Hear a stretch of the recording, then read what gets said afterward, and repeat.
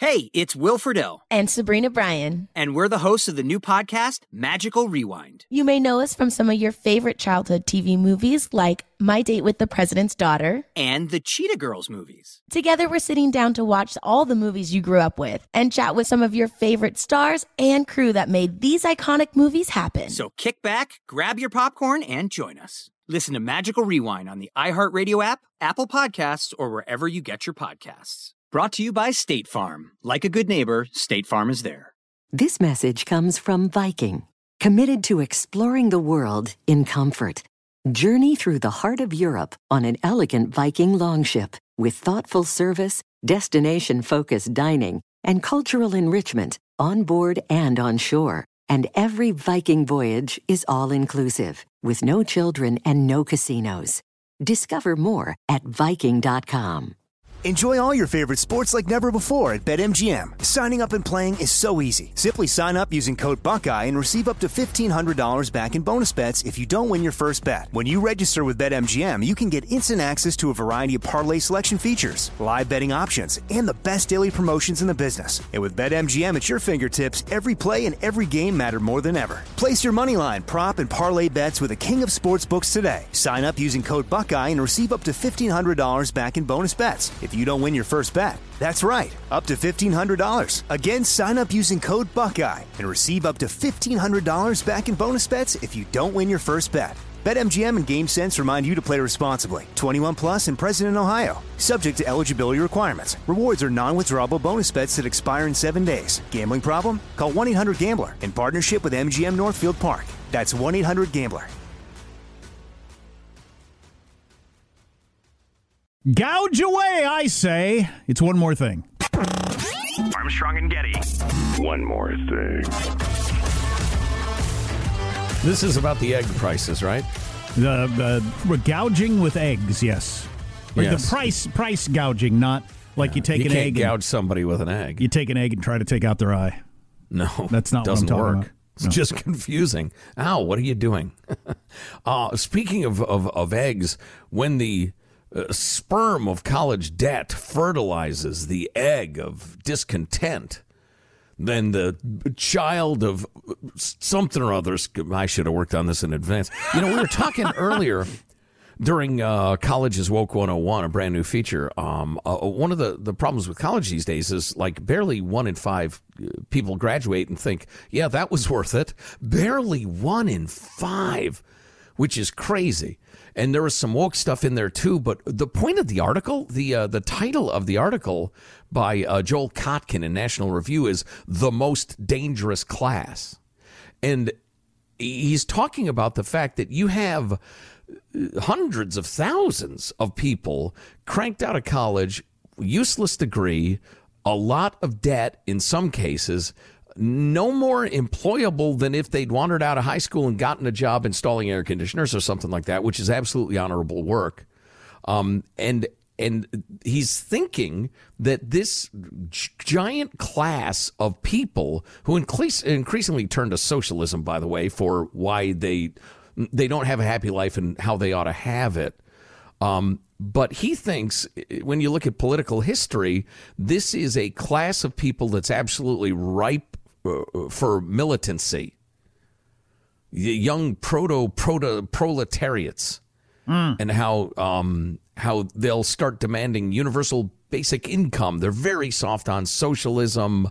The youthful progressive left. And I saw Joe Biden froze the whole pay back your student loans thing again for another couple of months because the time was up where you're going to have to finally pay your student loans that you've been putting off through the whole pandemic, but they're going to let that continue for a while. That's that crowd they're talking about. Yeah, and he throws in the so-called anti-work lifestyle, or what's the other name for it you brought up? Oh, that's the Reddit the Reddit thread. Was it anti-work?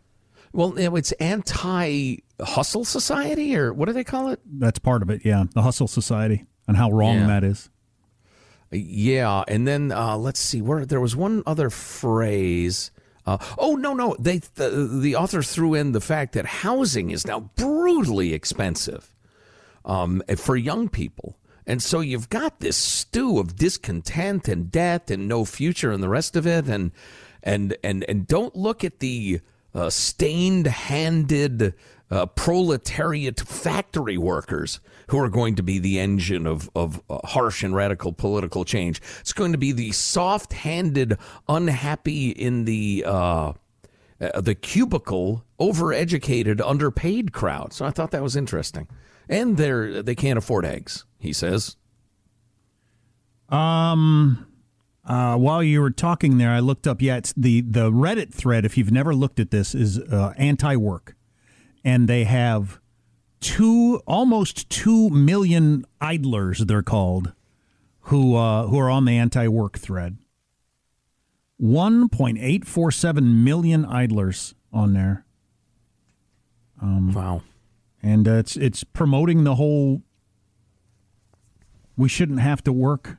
Working is for suckers" lifestyle thing. It's wild. If you've never checked it out, it's pretty damned wild. I mean, you'll read so many things from, I don't know how you get to be this age. Like, did you not have any parents at all that ever described to you, even in the most basic way, about having to provide for yourself and why that's necessary? That there's no way society can just provide everybody everything. Where would the money come from? Right. You know, if I was a more ambitious fellow, I would write a book about how societies go from the ideas that are accepted in a society go from the essential. I mean, if you were a society that's barely feeding itself, really the only things you think about are, food and medicine and staying alive, protecting yourselves. Maybe you spare a little time for worshiping God as you see God. But other than that, it's absolutely the most bone essential stuff. And then, things get a little broader and more varied to the point that you're like a fat, happy, decadent society. And there are ideas that are just freaking Fruit Loops that people throw around, like, I shouldn't be required to work at all. And if you were to go back to that close to the bone society, they would just stare at you wide-eyed and slack-jawed, thinking, how can you even entertain that notion? Where will you get food? Society should give it to me.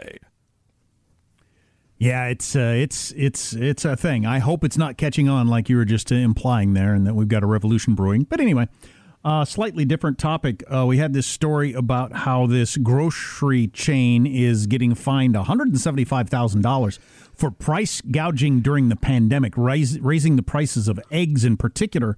Hundreds of thousands of cartons of eggs that were marked up by more than 10%. Somehow the government decided you didn't need to do that, and you were price gouging, and so now you're being penalized. I just heard as a young man that price gouging is bad, and in emergencies you shouldn't do that, and kind of just went with that without any critical thinking, stupidly, my whole life, until I came across a guy from Reason, I believe, a libertarian from Reason, explaining why, no, price gouging is good. It's exactly what should happen in the free market, and he completely convinced me of that. And I don't know if it would apply to this egg thing in the pandemic, but where you usually hear it is in various natural disasters, like you get a hurricane hits Louisiana, and you're not allowed to, at the Home Depot, charge more for plywood than you would normally, or it's considered... Or chainsaws and generators are often the good examples. The example too, yeah. And so you're not allowed to charge more than you normally would. And guess what?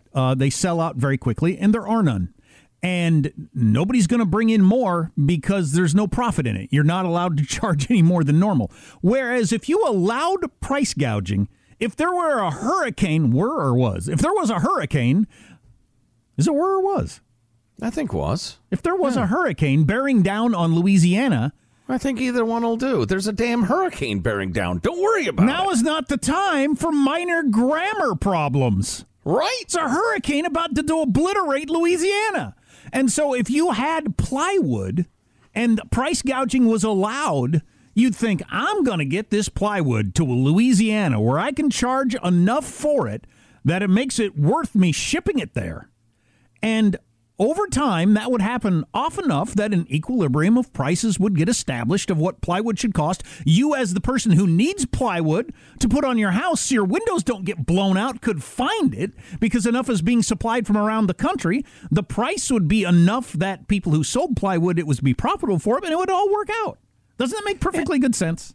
Well, and you could make the argument in the initial phase of it, which would be very, very short. People who wanted it the most would pay for it and get it. Now you could say, well, the rich would get it, but that's not always true.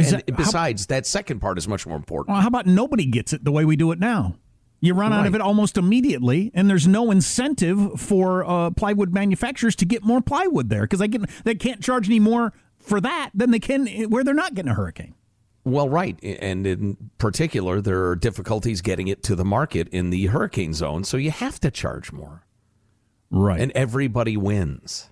Now, I don't know if you could apply that. I'm not, I haven't thought about this enough to how you could apply that during the pandemic and the eggs and could eggs have come in from somewhere else to, I don't know. Well, the chickens will try harder. They'll squeeze out more eggs. They recognize it's a crisis and they want to do their part.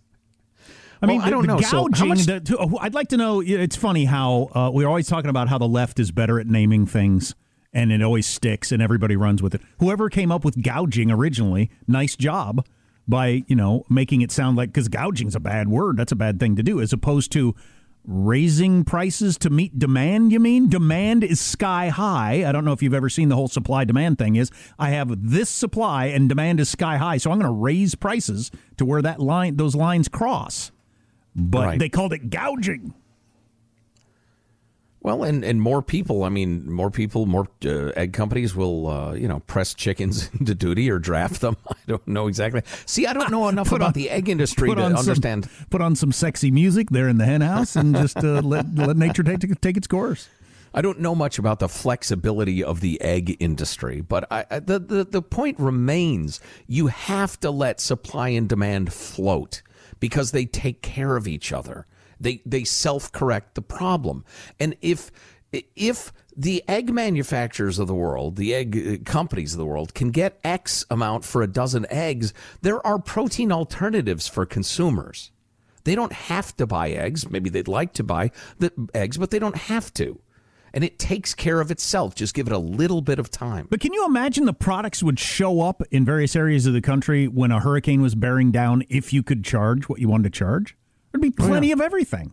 And the price would come down almost immediately. Yeah. And it would reach a point where it was worth it for the water supplier to get bottled water there, and it was worth it for you to buy it.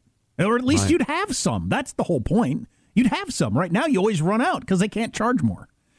Anyway, poor chickens during a crisis. Favorite kind of eggs? Favorite preparation of eggs?